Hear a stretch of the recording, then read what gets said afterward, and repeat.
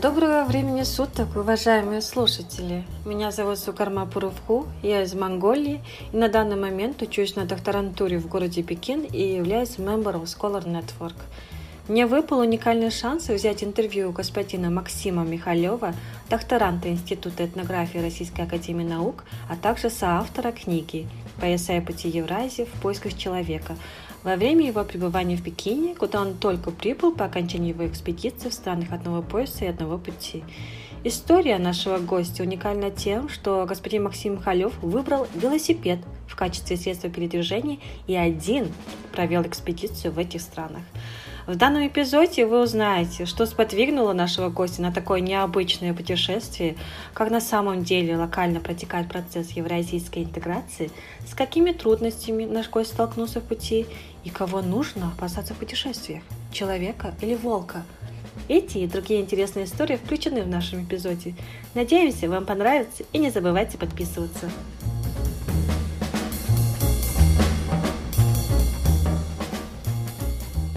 Меня зовут Максим Михалев, я докторант Института этнографии Российской академии наук и немножко, так сказать, путешественник на велосипеде. Вот. Хотел сказать, что на самом деле это не было велосипедным путешествием. Это велосипедное путешествие предполагает перемещение из пункта А в пункт Б. Вот, например, из Москвы в Пекин.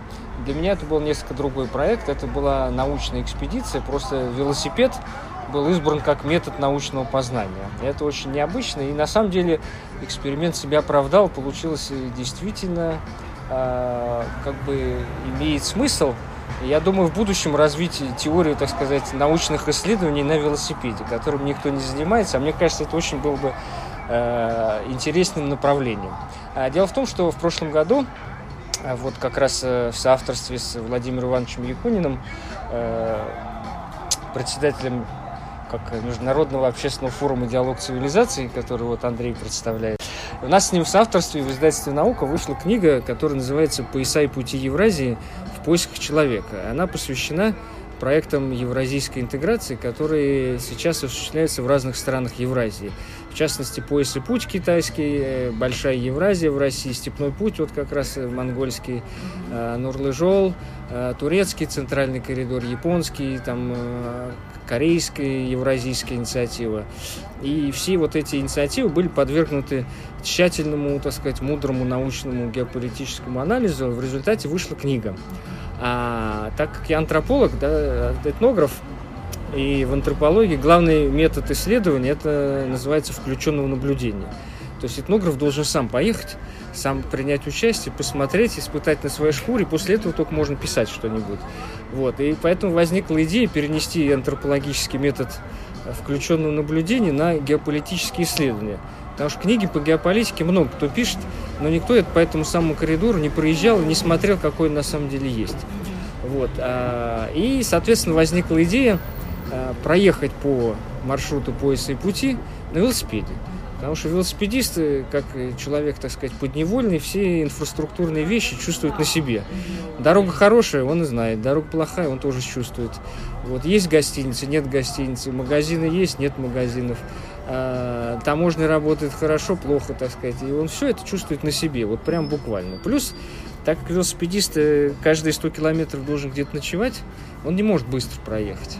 И он медленно-медленно смотрит, как это действительно работает, и общается с людьми в самых необычных населенных пунктах. Потому что туристы как ездят? Вот интересные населенные пункты, неинтересные, да, и они ездят между Миншангуди, да, по-китайски, вот, между достопримечательностями. А велосипедист, он, к сожалению, вот если есть около Улан-Батора поселок Лун, вот, то ему надо там остановиться, потому что это 130 километров от Улан-Батора, а не ехать в Хархарин. Потому что до Хархарина надо 4 дня ехать. В результате велосипедист становится в Хархарине и смотрит все замечательные, так сказать, как Эрденезу, вот, черепаху на горе, все смотрит. Но следующая остановка у него будет не в Улан-Баторе, как у остальных туристов, а ему надо будет еще проехать до Эрденесан, потом Лун, потом только Улан-Батор, а потом у него будет дальше Баян и все остальные маленькие города, которые никакие туристы никогда не посещают. И в результате родилась идея вот провести такую экспедицию и посмотреть на процессы евразийской интеграции, так сказать, снизу, с точки зрения простого человека. Пообщаться с простыми людьми, узнать, как на них эти процессы влияют, как они относятся к поясу и пути. Вот. И поэтому и Ассамблея народов Евразии, такая вот организация в Москве есть. Они, кстати, в Монголии проводили недавно Дни Ассамблеи, 2 недели было большое мероприятие, посещали форум монголов мира. Вот. И они, так сказать, организационную поддержку оказали. И в каждом городе крупном на пути организованы были встречи, как раз интервью, встречи СМИ, пресс-конференции, выступления и так далее, чтобы можно было пообщаться, собрать материал, рассказать о первой книге, которую вот мы с Владимиром Ивановичем Якуниным написали, и рассказать об этом плане. Получилось, на самом деле, это экспедиция. То есть это действительно экспедиция, а не туристическая поездка, не спортивная поездка. И как научный метод полностью себя оправдал. Могу сказать, что я собрал такое количество материалов, что хватит еще на целых 2 книги. Они будут гораздо веселее, так сказать, потому что это будет тоже называться «Пояса и пути Евразии», но вид снизу. Да, это был вид сверху, так сказать, кабинетный ученый сидит в Москве в кабинете, смотрит Джинминь Жибао, так сказать, и пишет. А это человек, который все эти таможни проходит, никто не знает, что он великий ученый. Все, так сказать, обычные пограничники там останавливаются в поселке Баян, вот, где нет ни одной гостиницы, вот, ну и так далее. Вот, и это совсем другой, так сказать, взгляд. Он в чем-то схож, а в чем-то будет отличаться, так сказать, от первой книги. То есть в результате этой экспедиции будет написана книга, 2. Вот, когда и что, как она выйдет, пока не знаю, но то, что она будет интересна, это 100%. Вот. Так что вот именно так возникла идея. Но есть еще личный момент, потому что я 11 лет жил в Китае, в Пекине, вот, а сам из Москвы. И захотелось связать 2 дома, так сказать, выйти из дома на велосипеде и приехать домой опять же на велосипеде. Вот. Ну и, как это ни странно, это получилось ровно 100 дней, 8 тысяч километров и много-много интересных, так сказать, заметок и фотографий. Примерно так. Интересно. И через какие маршруты, города вы проехали? С Москвы, насколько я понимаю, вы поехали... Соответственно, было порядка 80 городов, поэтому все их там упоминать смысла нет, а крупные это такие: Москва, Саранск, Ульяновск, Оренбург, Кустанай, Нур-Султан, Павлодар, Барнаул, Кемерово, Абакан, Кызыл, и потом в Монголии как раз Тосон-Ценгел, Цецерлек, Улан-Батор, Чойр, Саньшан, Замен-Ут, и здесь Джанцзякоу и Пекин. Примерно так. Вот. И тут в этом плане как раз в чем интересно, что вроде это большой путь Москва-Пекин, но он состоит из сотен малых путей, так сказать. И каждый день думаешь, да, Пекин, но главное, пока надо вот добраться до какого-нибудь Цахир, да, так сказать, вот. А потом уже Пекин, а потом надо добраться к какой-нибудь Цицух. Вот. И в результате он складывается большой путь из маленьких отрезков. И в этом смысле любая интеграция, на самом деле, мне кажется, тоже важно, что она должна складываться. Это большой гигантский геополитический процесс, но он складывается из совершенно маленьких мероприятий, маленьких контактов и так далее. Собственно, так же, как большой путь складывается из маленьких кусочков. А какие трудности у вас были во время маршрута? Совершенно разнообразные. Самая главная трудность – это ветер. Вот, ветер – это страшный, так сказать, и страшная вещь, его надо уважать. Я понял, почему на всех языках всегда говорили попутного ветра. Не знаю, как по-монгольски, кстати, по-китайски лушунфан, по-русски попутного ветра говорят, так сказать. И, в общем, я понял, что это такое. Когда ветер попутный, мир радостный, так сказать, веришь в себя, и вообще путешествие приносит удовольствие. Когда ветер встречный, ненавидишь весь мир, ненавидишь себя, ненавидишь пояс и путь, так сказать, и все остальные проекты вместе взятые. В общем, ветер – это самое страшное. Дождь, ветер, подъемы и собаки. Наверное, так, да. Утром. Собаки утром почему-то не любят велосипедистов, всегда нападают, а вечером как-то они спокойны всегда. Вот. А все спрашивали по дороге, много спрашивали, и потом, и до, и после, вот, так сказать, не страшно ли там всякие криминальные, вот, плохие люди. Вот могу сказать, что 100 дней, 8 тысяч километров, ни одного плохого человека вообще не встретил. Встречал только хороших людей, которые все помогали, дорогу показывали, так сказать, еду предлагали, ночлег предлагали, интересовались. Оказалось, что 99 людей хороших. Вообще в этот раз ни одного плохого человека не встретил. Вот. И как сказал мне шаман тувинский, вот, не надо бояться людей, надо бояться волков. Но, к счастью, волков, так сказать, удалось избежать в Монголии.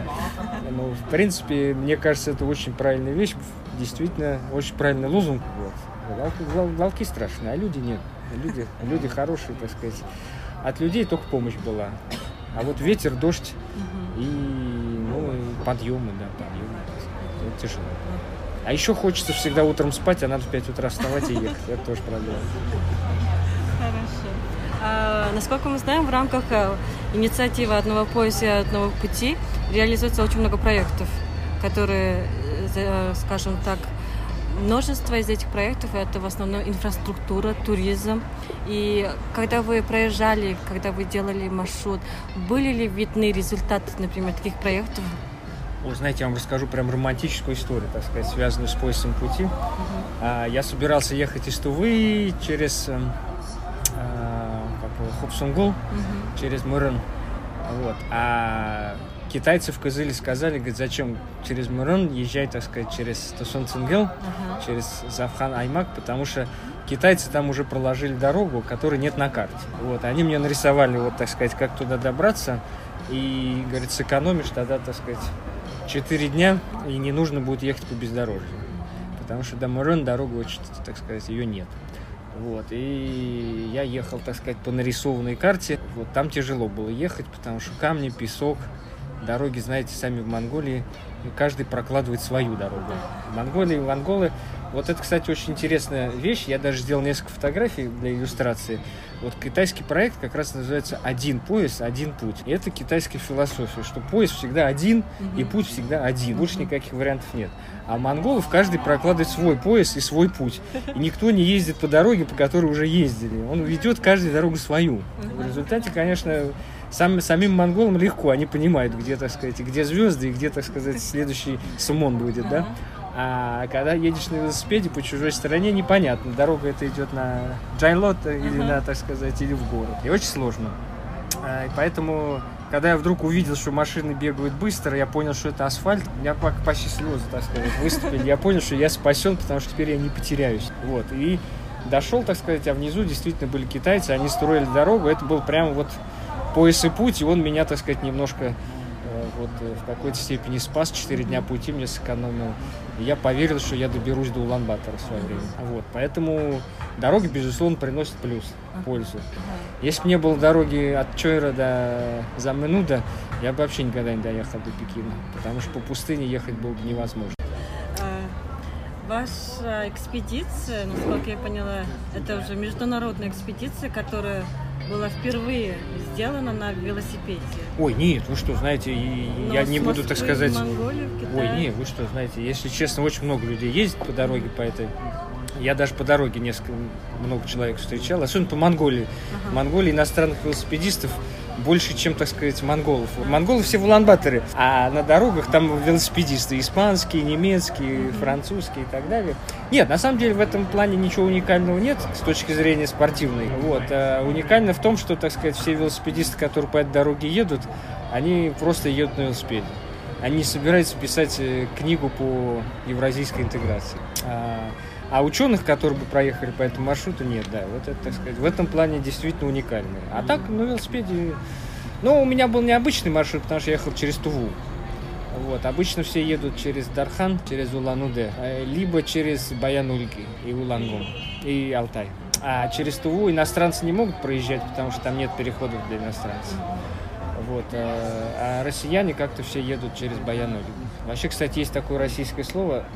Андрей знает, баян, да, это значит что-то уже такое вот, это сленг такой, молодежный баян, это значит что-то уже, что все одно и то же все делают, так сказать, вот каждый говорит одно и то же, уже, так сказать, неинтересно.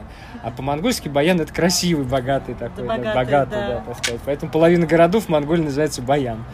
Вот. А есть прям даже город Баян, есть там, ну, хотя вот не знаю, Баян это богатый, да, Сайхан красивый, да? Да. Вот. И баян Ульги, вот, если так сказать, что баян Ульги — это настоящий баян уже, потому что все туда едут. Все туристы едут в баян Ульги. Вот с казахами сниматься. На самом деле там уже никаких казахов нет, они уже все на джипах, это все оралманы, которые живут в Казахстане. И они приезжают в баян Ульги деньги зарабатывать. А иностранцы едут, говорят: о, смотрите, первобытное племя, так сказать, соколиной охоты, там все. Вот, и поэтому в основном едут через Ташанто, баян Ульги, либо через Улан-Удэ, через Селенгинский аймак, там тоже много. А через Туву, да, никто не едет. В этом плане, ну, это небольшая уникальность. А уникальность в том, что это, так сказать, научная экспедиция, и велосипед выступает не в качестве спортивного снаряда, а в качестве способа познания мира. Вот это необычно. Это необычно. И очень рад, что удалось побывать в Монголии. Очень рад, что, так сказать, 30 дней без визы можно побывать. На самом деле, я, собственно, ехал через Туву, потому что 30 дней без визы. А если через баян Ульги, за 30 дней не успеешь. Вот. В результате получилось очень интересно, потому что Завхан Аймак, то есть там он такой... Вот там такие суровые монголы, Завхан, да. Там тоже халх есть, да, но, так сказать, там еще дербет, вот, и они такие вот... Они такие суровые, да. Неразговорчивые, да. А когда уже подъезжаешь, где халх, уже, так сказать... Нормально, уже спокойнее, да. И там, кстати, в Завхане по-русски не особо не разговаривают. Хотя около России, но не разговаривают. А вот в Улан-Баторе уже, и даже вот Дорнгоф там уже по-русски много говорят. Хотя южный аймак. Так что с точки зрения как велосипедной, спортивной, разочарую вас, не уникальный. Он, так сказать, человек 50, наверное, в год ездит с разных стран.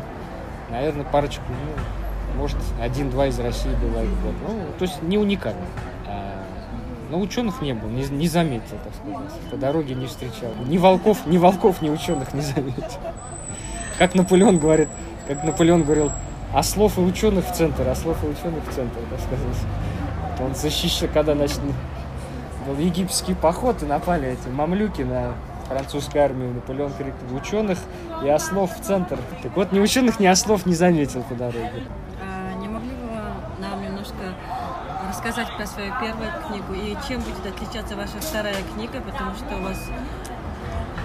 Первую во-первых, это не моя книга, так сказать, с авторами, да, с Владимиром Ивановичем Якуниным, еще Максим Велесов, то есть у нас 3 авторов, и она принципиально будет другая, на самом деле. Та книга — это геополитический анализ, то есть это серьезная научная книга, анализ, так сказать, различных инициатив. Она тоже необычна, на самом деле, потому что там анализируется не только китайский пояс и путь, а все евразийские инициативы, которые в последнее время стали очень популярны. Это такой поветрие, очень модно, так сказать, все как бы принялись интегрировать Евразию. Вот. И каждый свой проект предлагает, но они все разные. Вот. И все вместе, никто их не анализирует, в принципе. То есть эта книга достаточно в этом плане необычная. И плюс точка зрения книги, что время Запада, оно прошло. Запад уже, так сказать, старенький и уже никому не нужен. А Восток, он, так сказать, заново поднимается, заново родился.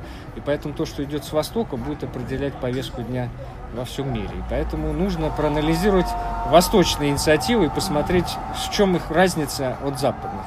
И в книге анализируется как раз разница восточных и западных подходов.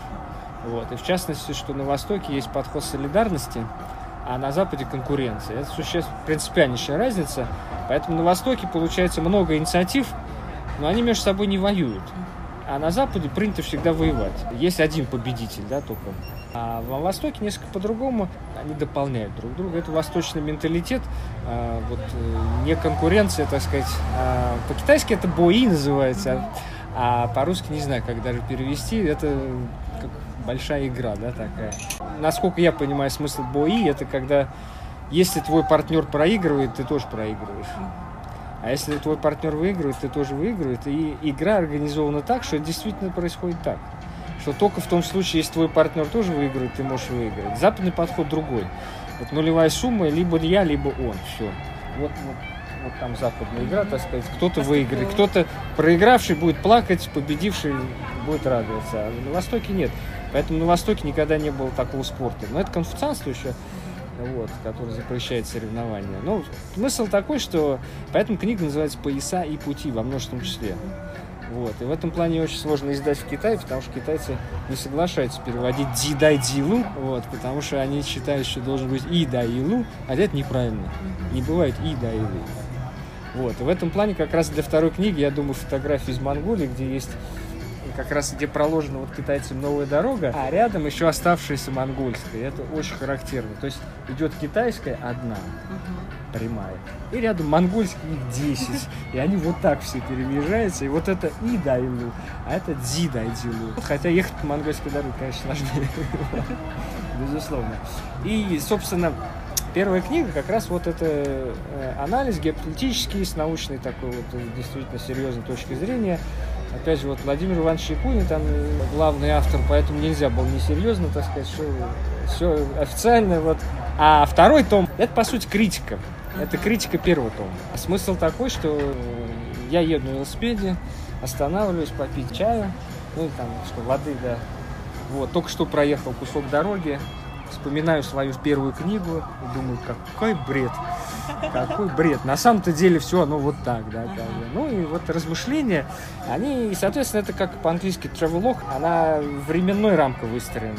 То есть это вот путешествие, но в результате путешествия потихоньку, один за один, раскрываются, так сказать, проблемы евразийской интеграции и предложения по ее, так сказать, пути. В конце концов, автор приезжает в Пекин, попадает на Гуанхуалу 44, вот, пьет сидр, и на этом книга заканчивается. Да? И он, так сказать, пишет вывод. И в результате получается две книги, то есть вид сверху и вид снизу, да, как бы взгляд сверху и взгляд снизу. Ну, так вот план, это еще написать надо. Но, в принципе, я думаю, через полгода должно быть. Надо на монгольский перевести. Монгольский интересно, как. А как на монгольском, кстати, «Пояс и путь» звучит?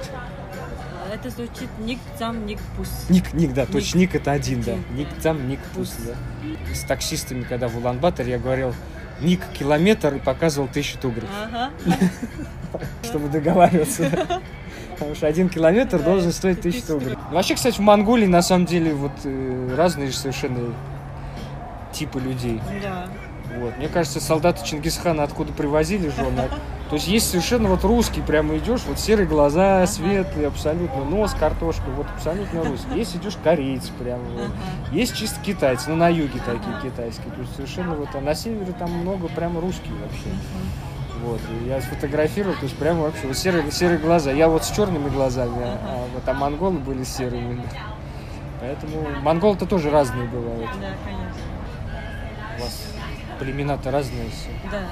Это вы, так сказать, за рубежом все монголы, а внутри все тошут, Да. хошут, торгут, дербет, Да. чахар. Да. Все разные, да. Казахи тоже, буряты есть. Да, буряты тоже, Да. да, все разные. Спасибо вам большое за такое очень интересное интервью. Спасибо вам за вопросы, да. Спасибо. Спасибо. Вспомнил, так сказать, дорогу.